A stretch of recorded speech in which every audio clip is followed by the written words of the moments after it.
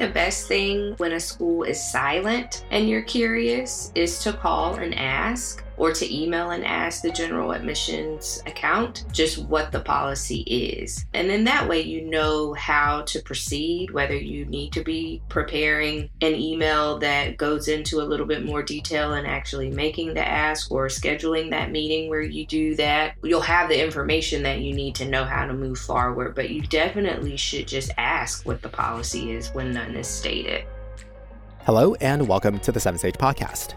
I'm Joe Ping, and on today's episode, 7 Sage admissions consultants Tahira McCoy, Elizabeth Cavallari, and Jennifer Godfrey host a clubhouse room for law school candidates to discuss scholarship negotiations and reconsideration. Tahira moderates the panel, inviting the audience to inquire about scholarship offers, the timing of scholarship increase requests, and negotiation strategy. So, without further ado, please enjoy the conversation. Good evening and welcome everyone. I'm Tahira McCoy, but you can call me Taj. I'm a professional writer and law school admissions and administration professional. For 10 years, I worked in law school admissions at 4 schools spanning public and private institutions, including 2 Jesuit schools, a T14 school, and an HBCU. Most recently, I served as the Director of Admissions and Scholarship Programs at Berkeley Law and the Director of Career Services at the University of San Francisco School of Law before joining 7 Sage as an admissions consultant and project manager. Tonight, we have a fun conversation planned for you. It's all about scholarships. Tonight's panelists, my colleagues, and I represent 7 Sage. For those preparing to apply to law school, 7 Sage offers LSAT preparation, admissions consulting, and editing services. If you visit our website, 7sage.com, you can create a free account, which gives you access to some sample lessons, an LSAT prep test, and 100 question explanations. The free account also gives you access to our discussion forum, where you can ask questions about the admissions process, hear from other 7 Sagers who are currently in the process, and learn about other events we have coming up. You can also follow us on Twitter. Our handle is @7admissions. The 3 of us on the panel are admissions consultants and have worked on admissions teams at various law schools across the country. So literally, tonight's conversation is all about money, negotiations, reconsideration, and the like. I'll be facilitating the panel questions, and then we'll open up the conversation for some Q&A. I encourage you all to ping your friends who may be interested in this conversation or who have questions themselves. And if you're not already a member of Club 7 Sage, I encourage you to tap on the greenhouse at the top of your screen. It'll take you to our club page where you can follow us and be notified of upcoming events. We do plan to have one next month that will be on waitlist offers and letters of continued interest. So let's go ahead and get started. So to my panelists, welcome. I would love to have each of you please introduce yourself, share which schools, admissions teams you served on, and then we can go ahead and get started. And Elizabeth, I'll start with you. Hi, everyone. My name is Elizabeth Cavallari. For 6 years, I was the Senior Assistant Dean for Admission at William & Mary Law School. I also have served in undergraduate and graduate admissions. Great. And Jen? Hi, everyone. My name is Jen Godfrey. Happy to be here. I have about 10 years of experience in law school admissions. I worked at the University of Idaho, also at Louisiana State University, and at the University of Arkansas, Little Rock. At each of those institutions, I played a lead role in scholarship awards. So very happy to help you guys out on negotiating the money.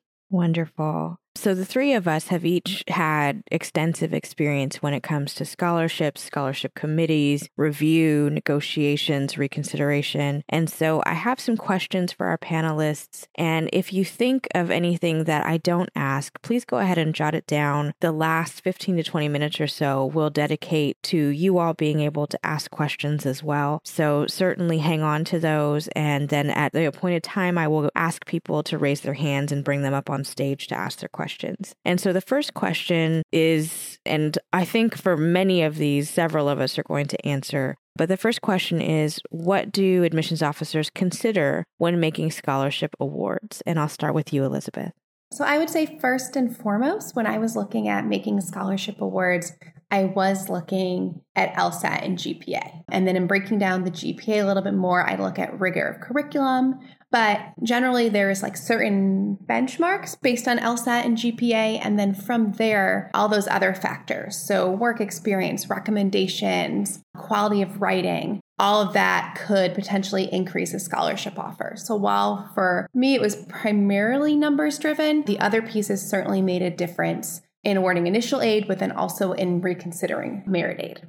Anything to add, Jen? I would say at the institutions where I worked, we certainly, of course, were very interested in the numbers, like Elizabeth stated, but we also had different sets, different pools of money. And so a lot of times we had pools that maybe were geared toward diversity or broadly speaking. So, of course, in those instances, it was numbers plus those other elements as well. And then also, we honestly were very interested in just the likelihood of whether the award would actually influence the applicant to accept our offer. And so sometimes even an applicant that had outstanding numbers, it wasn't out of the norm for us sometimes just to kind of test the waters by not giving a scholarship to see if they would say something, because that would indicate that they were actually interested and, kind of felt like, hey, come on, man, I need the money. And so it made us feel like it was worth it to extend that offer and not have that scholarship on the books, so to speak, if it wasn't really going to make an impact with that student.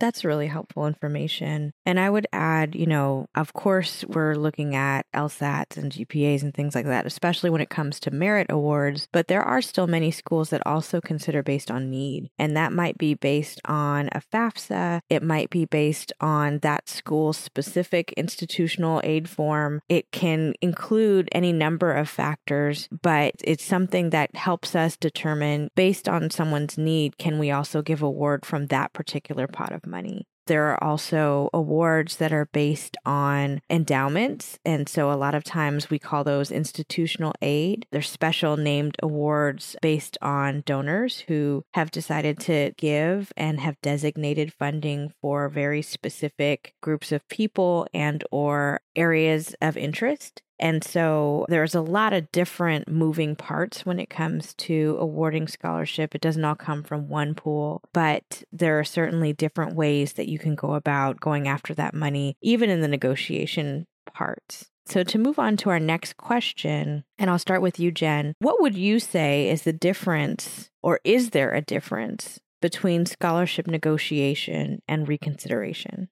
In my experience, the difference, at least at my schools, when we use those two different terms, would be, the scholarship negotiation is, when we've made the award and the applicant has come back with some sort of leverage. Maybe they have another offer from other schools and they're trying to negotiate a higher award. Reconsideration sometimes just comes with, maybe a lower offer coming in or no offer coming in. And we would then take another look at that applicant after that April 15th deadline has passed. And we might have additional funds on the table that we can then go back and say, hey, is there someone that maybe seems out of alignment or didn't receive anything at all? Now we can look at them for a second time with this newly found money. Elizabeth? I personally don't like the term negotiation, and I know what people use it pretty frequently. But when I would hear for an applicant and they would reach out and say, I want to negotiate my scholarship, it never quite sat super well. I would still, go through the process, but I prefer to be like, I'd like you to reconsider, where it felt like more of a level of respect rather than saying like, I'm a used car salesman. I think when you're talking about negotiation or reconsideration, it's the way you approach it really does make a difference. It's funny that you say that because I actually think the same thing. I think in years past, there was a lot more leverage on the student side, especially, as we were coming out of maybe the subprime in 2008, 2009, and there was a shortage of applicants. And it felt like there was this leverage that students had to really negotiate and try to get schools to match offers from others. But even schools that used to have matching programs have moved away from those. And reconsideration seems to be a little bit more of the norm, at least in my view. And so it's really interesting that I thought you said that because I'm with you there. In going into negotiation/reconsideration, do all law schools negotiate, Elizabeth? No, not all schools will look at your scholarship offer or no scholarship offer and trying to think about you for merit aid again. So it really does depend on the school. I think it's important to look at what schools are saying in their directions. So some schools might say, we'll consider schools that are similarly ranked. Others might say they don't offer merit aid, but they're willing to consider you for quote unquote additional need-based aid. And others will say they reconsider, and some will say they don't do it at all. So I think it's really important to check with each individual school to see what their policy is.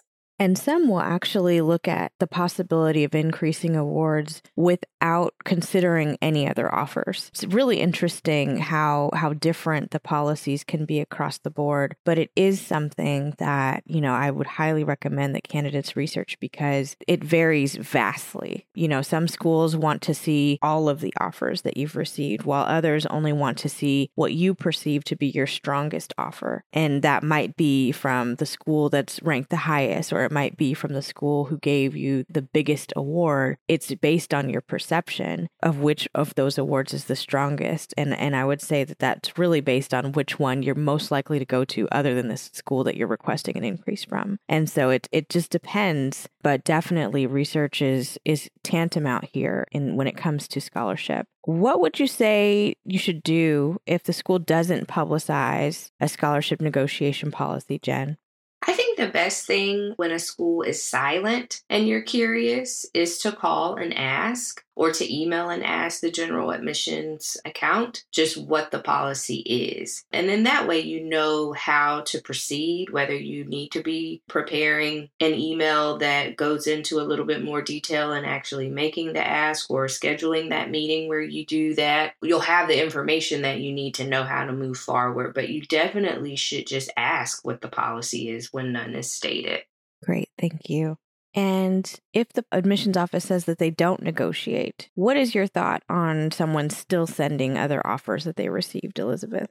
Kind of waffle back and forth on this because I think when some schools say they don't negotiate merit aid, but I've seen them increase other types of aid as kind of a reconsideration. So I think that's something where I would probably pick up the phone and ask the question and say, I understand you don't negotiate, but I'm wondering if I can send you my offers in terms of cost of attendance from other schools in case your office decides to do any reconsideration down the road. And so that way you're saying, yes, I'd like more aid, but you're saying it in a way that feels more general versus like then pushing that on the school. But Tahira and Jen, you guys might feel differently on this.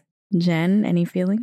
I just really come from a school of thought where, you have to shoot your shot. You have to ask for what you want. And there is a way to go about it respectfully, as Elizabeth suggested. But I think that what I advise clients to do is they go in, of course, saying, hey, I understand that this is not something that you do. I really want to come here, but I'm struggling because I have this other offer. And what is it that I can do? What can I avail myself of at your school that could potentially, lower my price tag? So are there other opportunities in terms of need-based aid? Are there other opportunities that I can apply for? Are there assistantships in the second and third year? So basically just having a conversation about other ways that could make it more affordable for you. But of course, mentioning that the reason why you're struggling is you have this other great scholarship offer. And I think just because that, again, like I said, is part of my, kind of my values. But I also think that the reasons for schools saying that they don't negotiate vary. In some schools, they state that just because they don't really feel like they have the ability to. But when they have the information, sometimes they love to know. So you never know if that might get your name to the top of a discussion for a different opportunity later. So I think it is better to just shoot your shot. Along those same lines, Jen, if a school limits consideration to reviewing one offer, how would you feel about a student that sends in all of their offers? So at that point, I think you're doing too much. When they tell you only one, give them only one. And so you are going to have to seek some counsel with someone outside of that school to really, if you're feeling unsure about which one is the best one, then you'll need to put your head together with someone and actually follow the instructions in that scenario. Anything to add there, Elizabeth? No, I agree with that. I think especially when a school's saying but very simply, only give us one offer, and that's clear in their instructions, and you totally violate it, that it shows kind of a professional judgment or lack of judgment. Mm-hmm. Yeah, I would agree with that as well. And so coming back to the panel questions, Elizabeth, I'm going to come to you first. Let's say that the school wants to consider a candidate's best offer. how would you advise them, because sometimes to a candidate that means the highest offer they've received total. Sometimes that means from the school that's closest to this other school in the rankings. How do you determine which is the offer that you should submit? That's a great question. There's also another piece that I would look at. And when I was looking at scholarship considerations, I would also look at which one had the lowest cost of attendance overall. So if school X offered $30,000, but school Y offered $40,000, and you're going back to school X saying, well, this other school offered me $40,000, but the initial school is $20,000 cheaper, it's actually not, I think, a comparable scholarship request. So I think that's also important to consider. What is the actual cost from these schools before you go back to a school and say, here's my best offer from another school? So I would say the best offer would be a combination of lowest cost of attendance, but it could also be ranking. And so I think that would kind of be a personal judgment, where if your choice is between the school that's maybe a higher rank, but scholarship could entice you to go to another school, then that could be considered your best offer. Or if you're kind of looking at schools all of similar rank, I would say the best offer would be the one that offers you the lowest cost of attendance. Is there anything you would add, Jen? No, I would agree with that. I would too, actually. Now, Jen, how does it work? How do I approach a school to negotiate scholarship or to ask for reconsideration if they haven't made me any offers as of yet? So this is a person who I'm assuming has offers from some other place. They just have not heard back or just have not received a scholarship from the school that they desire one from. I think the approach is somewhat the same. You might, of course, verify, I think, first that you have actually been considered for scholarships. Because I think that sometimes applicants come in hot a little prematurely, not really realizing when the school does that in their process. But if you, get confirmation that you have been considered and you have not received an award, then that's when you might respectfully request that they consider the fact that you have been offered another award from maybe a similarly ranked school or one that offers you a better overall cost of attendance, et cetera, the things that we have talked about before. But I think the process is much the same, other than that initial step of confirming that you have actually been considered already. Great. Anything to add there, Elizabeth? Nope, I think that answered it pretty concisely. Perfect. Thank you so much. If I were to negotiate with a school and they increase my award, but then I get a better offer elsewhere, can I ask for more, Elizabeth? That's where I feel like it gets into some muddy waters, where it really kind of is a judgment call. You don't want to continually going back and forth with a school, because at some point the school is going to say like, nope, this feels like you're playing one school against another. But if you did get reconsidered and they increased an award and then another offer came that wasn't necessarily part of your negotiation, then I think it's okay to say, in good faith, I received this other offer that I wasn't expecting. And so I'm hoping you'd be able to consider me again. But the idea of continuing to kind of negotiate back and forth just doesn't kind of leave a good taste in my mouth. I've seen people do it, but it's not necessarily successful. I would agree with that. And I think it's extremely important to read the fine print of these negotiation and reconsideration policies, because some schools actually explicitly limit the number of times that people can come back and request. There are schools that only give one bite at the apple. And so then you have to be strategic in when you're coming to that school to request that increase. Because if you come too early and you get a better offer, well, that's too bad. You've already made your request and they won't consider again. And so it's really, really important to be aware of how each school moves in terms of these policies. Definitely ask questions if it's unclear to you. Definitely be mindful of your commitment deadlines, because that often ends up coming into play as well. There are some schools that will extend commitment deadlines for some reasons, but not indefinitely and not for just any reason. They certainly don't want to give an extension just because you haven't heard from your top choice. Be wary of that, but also be really strategic in thinking about what all of your options are if you were to not receive a reconsideration decision in time. What would your decision be? You have to think about, if I have all of the information that I'm going to have today, what would my decision be? And how would it change based on these factors adjusting? If I were to hear back from this school and they do give me an increase, or this school decides not to, think about all of the different ways that this could play out, but always keep in mind your priorities as you're doing this, right? Because before the money conversations, there were other priorities when it came to law school. That might be location, that might be programs, that might be certain faculty that you wanted to work with, or certain types of clinics where you wanted to get hands-on experience. Once we start talking money, everything gets a little bit muddled and people really focus in on that one thing. But that's not the only thing that determines your fit for a school. So make sure that you're keeping all of that in mind as you're thinking about these awards. So moving forward, this next question, Jen, is for you. Are there any instances in your experience where a school will keep an applicant in mind for more money even after the negotiation process is over? Yes, I mean, that definitely was something that I was up to over the course of my career. If there was a student that I really was worried that I would possibly lose over the summer, because I knew it was someone who was very realistically on wait lists for competitor schools that, they would likely be moved on over the summer, I would always kind of have a little flag or a note on their file that if push came to shove, we needed to find some money. But then also just students who might have made that really respectful ask and maybe have very compelling reasons, maybe citing that they were, drawn to a public interest career and they really were, just concerned about their ability to live well after law school. If I didn't have the money at, in April or in March when they asked, I would keep an eye out for if I did lose another student where that money, frees up, I would have that student in mind kind of first and foremost.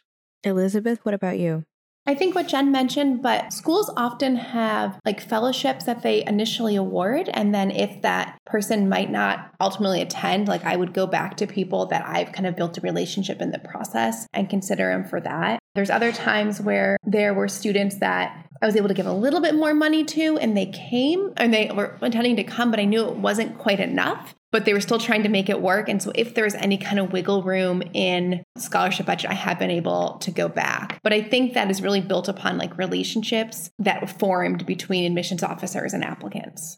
Great. Yeah, I did the same thing. Oftentimes, through renegotiation, you really learn about students and what they've got going on financially and what they're hoping to achieve. And a lot of times reconsideration is to provide the increases that you can, but your goal is also to touch as many people as possible. What I used to do was I would keep kind of a running list of folks who reached out to me and would say, hey, Tahira, if there's anything else that frees up, even if it's $500, if anything frees up after commitment deadlines, would you please consider me? And I literally kept a running list, and I would wait until after all the commitment deadlines passed to see, once the dust settled and some of the summer melt started to happen, did money free up? Was there anything that I could distribute to those few that were still hoping for just a little bit of a bump, where maybe they didn't get some huge merit scholarship, or maybe they kind of maxed out on need aid, but that wasn't really enough? Was there a little bit more that we could kind of push in their direction in an effort of goodwill? And so I think that it's always a good idea to ask questions and to get to know the folks in admissions who are making these decisions, because they are people and they get it. They know how expensive this is. They want to help where possible. They can't necessarily do it all at once. But staying on their radar is a good idea, especially if hey, I'm going to commit to this school regardless. But if anything frees up, would you please consider me? And that is a reasonable request. Let's see.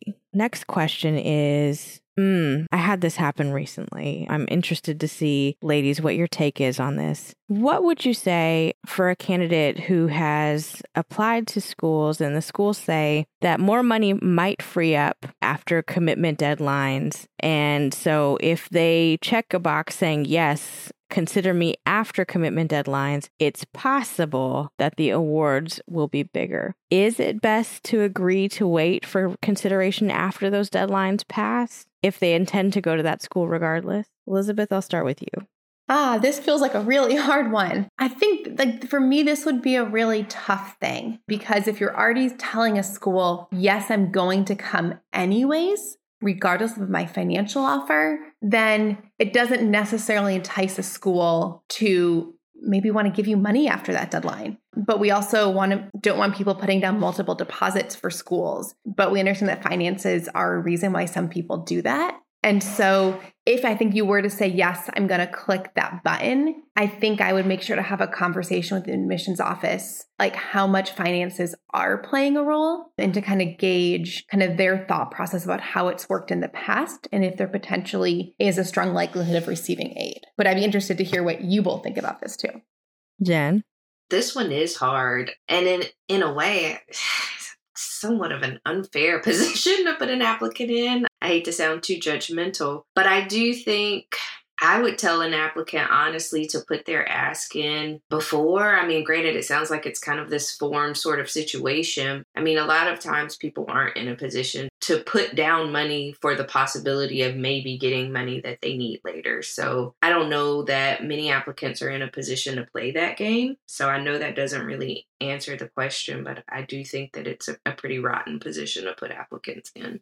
Yeah, I'm of the same frame of mind. And this actually happened to a client of mine recently. And for me, the first thing I thought of was if you think to even just last year's cycle, right? Last year, volume was incredibly high and schools were inundated and over-enrolled. That meant that in last year's situation, it's unlikely that any money freed up. And so where does that leave that person that agreed to be considered later? It leaves them in a worse off position because there is no money. And so in thinking about my client, that's what we discussed. They're telling you that the money might free up, which means it might not. And so to agree to be considered in the off chance that additional funding frees up puts you in a worse position. And so I said, first of all, even though that you intend to go to that school regardless, they don't know that. So go ahead and let them consider you up front because they have more money now. They have money now, whereas later there's no guarantee that they will. And so it's important to think about it in terms of that distinction, unless they're giving you some sort of concrete information that says, oh no, well, we actually hold a certain portion of our budget for after, which seems unlikely to me. You want to make sure that you're putting yourself in the best position. And while it's kind to defer to schools to make that very best decision, you've got to think about yourself first. This is you advocating on behalf of yourself. And so make sure that you're doing that in this. The next question that I have is, if I get an increase after negotiating and then get pulled from a wait list at a top school, let's say Harvard, can I use that as leverage to negotiate again? Elizabeth? I think that probably depends to me on intentionality. And so if your plan is to go to Harvard regardless, and you're hoping that if you go back to the school that you were initially deposited at, because maybe you can get some money from Harvard, that's not necessarily the way to do it. But if you got pulled from the wait list at a school and you're like, I could go here. However, if the aid would really make a difference to stay, I think just being honest and forthright about that with the admissions office feels better to me and feels more realistic than trying to kind of leverage schools against each other back and forth in that process. Jen, anything to add? In that situation, I would point blank ask the student, if I give you this money, are you coming? Because if they can't give me a clear answer on that, then I would just say, you're in an enviable position. You've gotten, admitted to probably your dream school. I think you're going to have to think about things outside of money in making this decision. And I would leave it at that because like Elizabeth said, even though I'm not offended by the word negotiation, I certainly don't want to be involved in any sort of, or never did want to be involved in any sort of bidding war. Mm-hmm. That's great information. And it's important to note, if you think that you're going to get a school to increase their award so you can take that back and try to negotiate with Harvard, Harvard doesn't actually do any merit-based aid.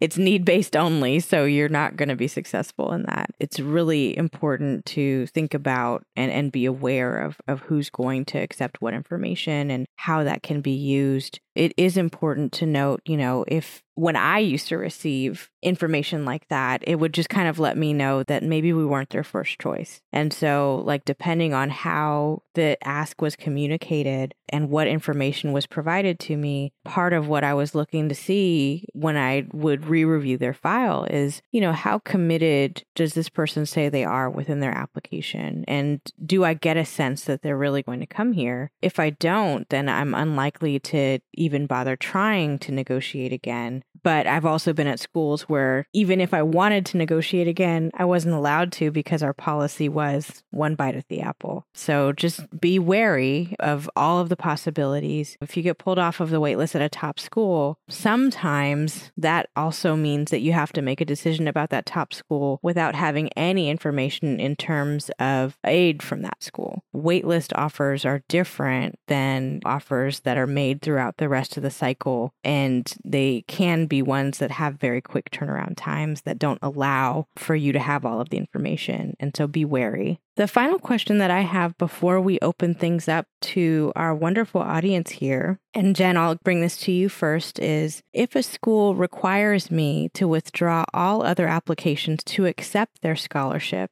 does that include places where I'm waitlisted? If I were advising a client, yes, I would say that that does include places where you're waitlisted. But when in doubt, ask. Easy peasy. So first of all, thank you to my panelists. This has been a great conversation so far. We have exactly 20 minutes left, and we have some wonderful people in the audience. If you have a question related to scholarship or negotiations, please feel free to raise your hands. I am going to ask at first that we have people limit themselves to one question, no follow-ups, so that we can get to as many people as possible. However, if things begin to slow down, I'll invite those who have asked questions to return for another round if they'd like. If we have more questions than the time allows, please feel free to ask them on Twitter using the hashtag 7SageOnCH. And just as a reminder, we do plan to have another event next month to discuss waitlist offers and letters of continued interest. And the first person I'm bringing up, their name on here is T. Lesser. Hello. Hi there. How are you? I'm doing well, thank you. My question has to do with how do I phrase that I would like to, after I haven't applied to this law school that I'm thinking of, and I would really only go if it were a full scholarship. And I know that's a big ask, and that I'm late in the cycle in terms of I haven't hit their deadline, but I had to kind of make a decision later due to unforeseen circumstances. But I would only go if it was a full ride. I'm even considering just applying again in the early fall if I have to, and that I would want them to consider my March 11 LSAT because I feel like I'm going to shoot far above their 75th percentile meet score. So I guess I'm saying this so awkwardly because I don't know how to phrase this. Elizabeth? All right, so I think I understand what you're saying. So you're planning to apply essentially for them to review your application in April once your March scores are there, but you're only willing to go if you receive a full scholarship. So I guess the question would be, would you not want to apply if you weren't receiving the full scholarship? Because I feel like you're putting maybe like the cart before the horse here, where I think that if you're going to apply, you just need to put your best application forward and see what the scholarship offer is. However, at this point in the cycle, and I can't speak for every school, but a full tuition scholarship is certainly something that's probably tough to come by. And so if you're saying to go to this law school or to go to law school is going to require a full tuition scholarship, I probably would recommend holding off this cycle. Hopefully that score you get from the March LSAT comes out higher than the 75th percent of the school you're interested in and applying first thing in the cycle next year. And I think that's the best opportunity to have your best foot forward, but also the strongest possibility of receiving that type of scholarship. Okay, so sounds like maybe I shouldn't apply because it might be shooting myself in the foot somehow, or... I mean, you could absolutely still apply, but I think to reach your goal at this late in the cycle could be more difficult. Thank you. Yep. Thanks for joining us. I'm going to bring up the next person. An invitation went out to Q Tang too. Hi, I applied to law schools in Canada and in the States. Currently, I got a couple offers in Canada. So my question is related to the situation in Canada. So the offers require me to accept them before they could tell me how much scholarship they will give it to me. So would it be bad if I accept multiple offers and pay the deposit at this time? Jen?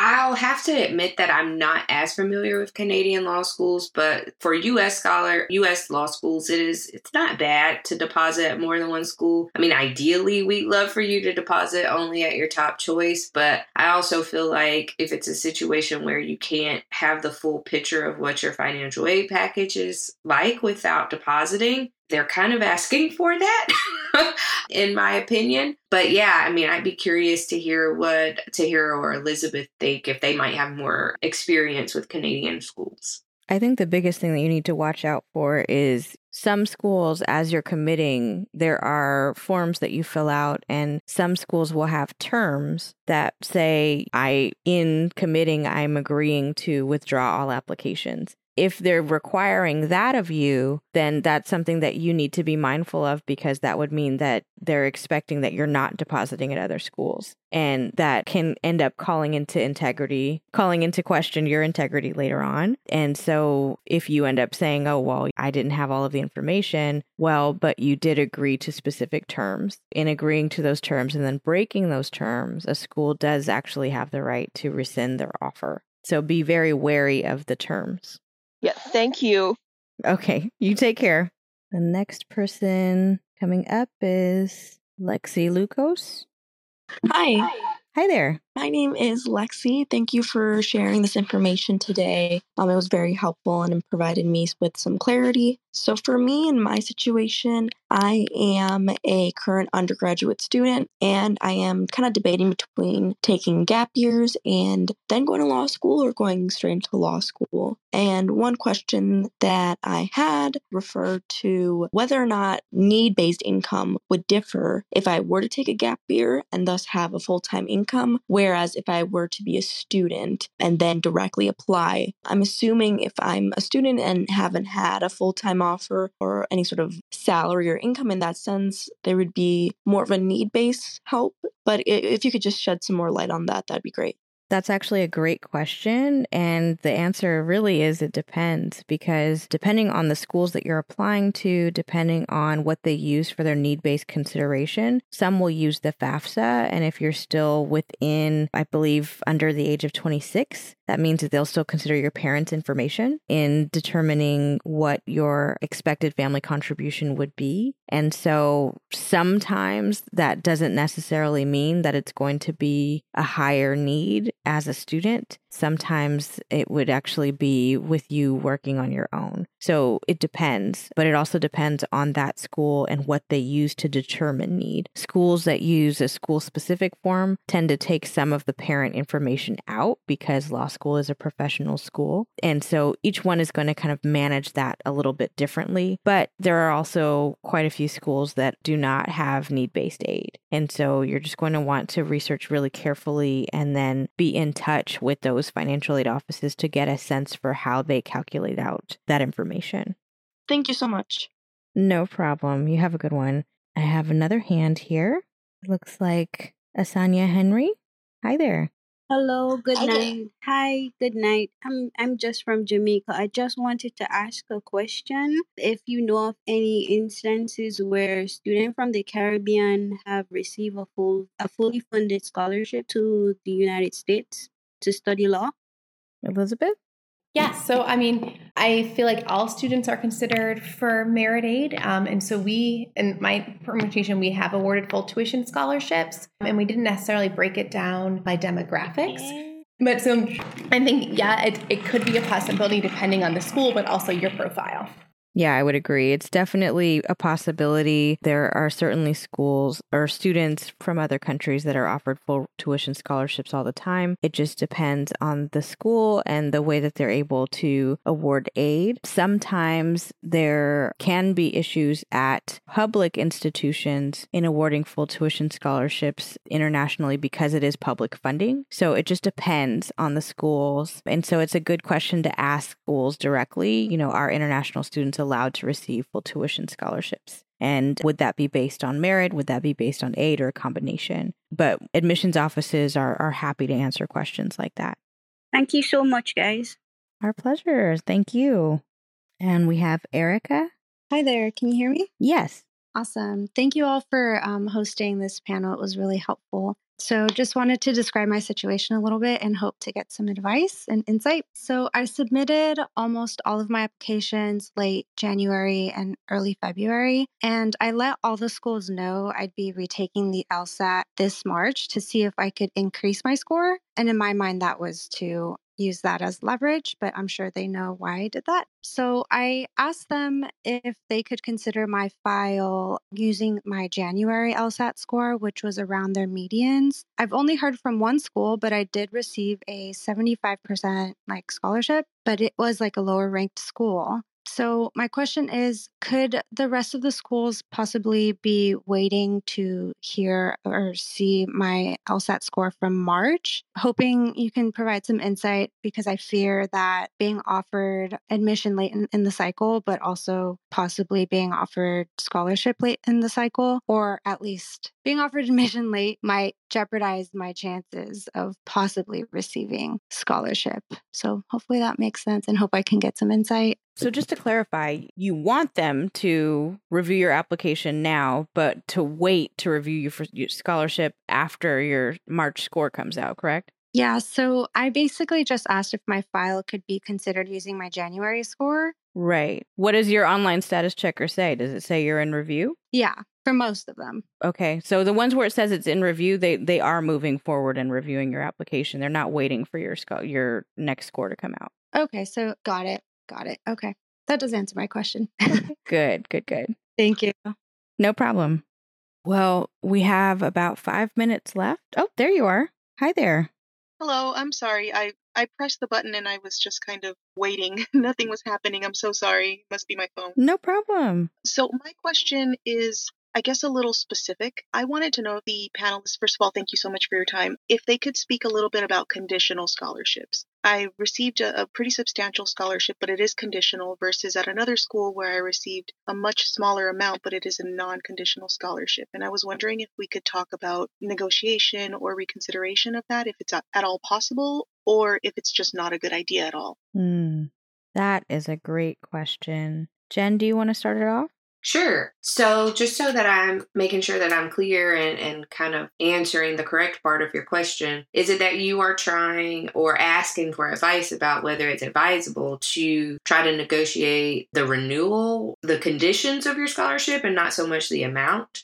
Well, there's a lot of contradictory information online, but I've seen both. I would probably the most have negotiate or reconsidering the condition. That would be my biggest concern. But just whether or not it's advisable to even consider a scholarship with a conditional, or would it just be advisable to go with the institution that's offering less money, but it is not a conditional scholarship?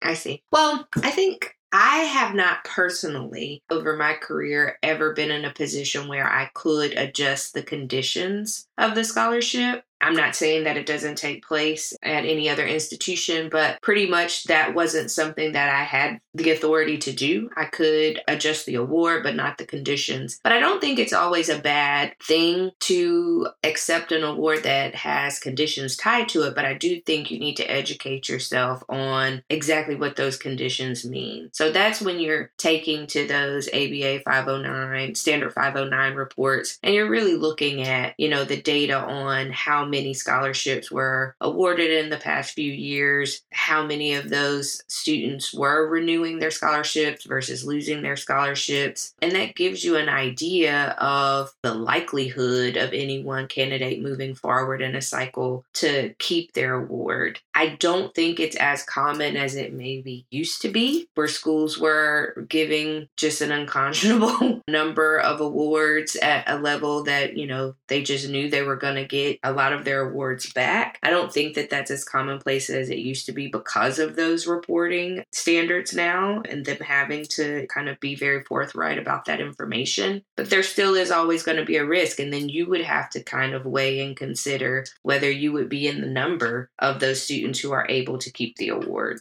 Yeah, I think I would also add, in terms of conditional scholarships, sometimes it really depends on what the conditions are. Sometimes it might be just that it's called a conditional scholarship and then that seems predatory just based on the name, but it might be a reasonable condition depending on what GPA they're requiring. If that GPA happens to be like right at their level in terms of like good standing, that's not atypical. So there's differences there. Can you go back and say, hey, I do have other awards that are not conditioned? Is there anything that can be done? It's perfectly reasonable to ask. That might be a school that can make adjustments. Like Jen, I haven't worked at one where I had the power to do something like that, but it's worth bringing into the conversation and letting them know that that's a concern for you. And that might be something that they can adjust. It might be something that they can't, but at least you were able to address it with them. In terms of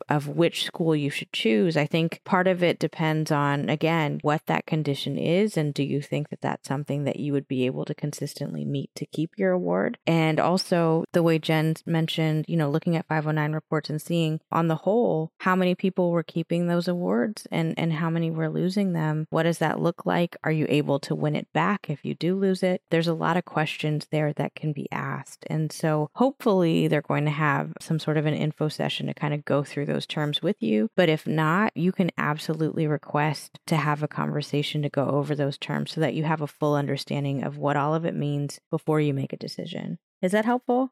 Absolutely. Yeah, it was kind of a big sticking point for me. I had never heard of conditional scholarships. So getting more information, really, really helpful. Thank you so much. Absolutely. Absolutely. Thank you for joining us.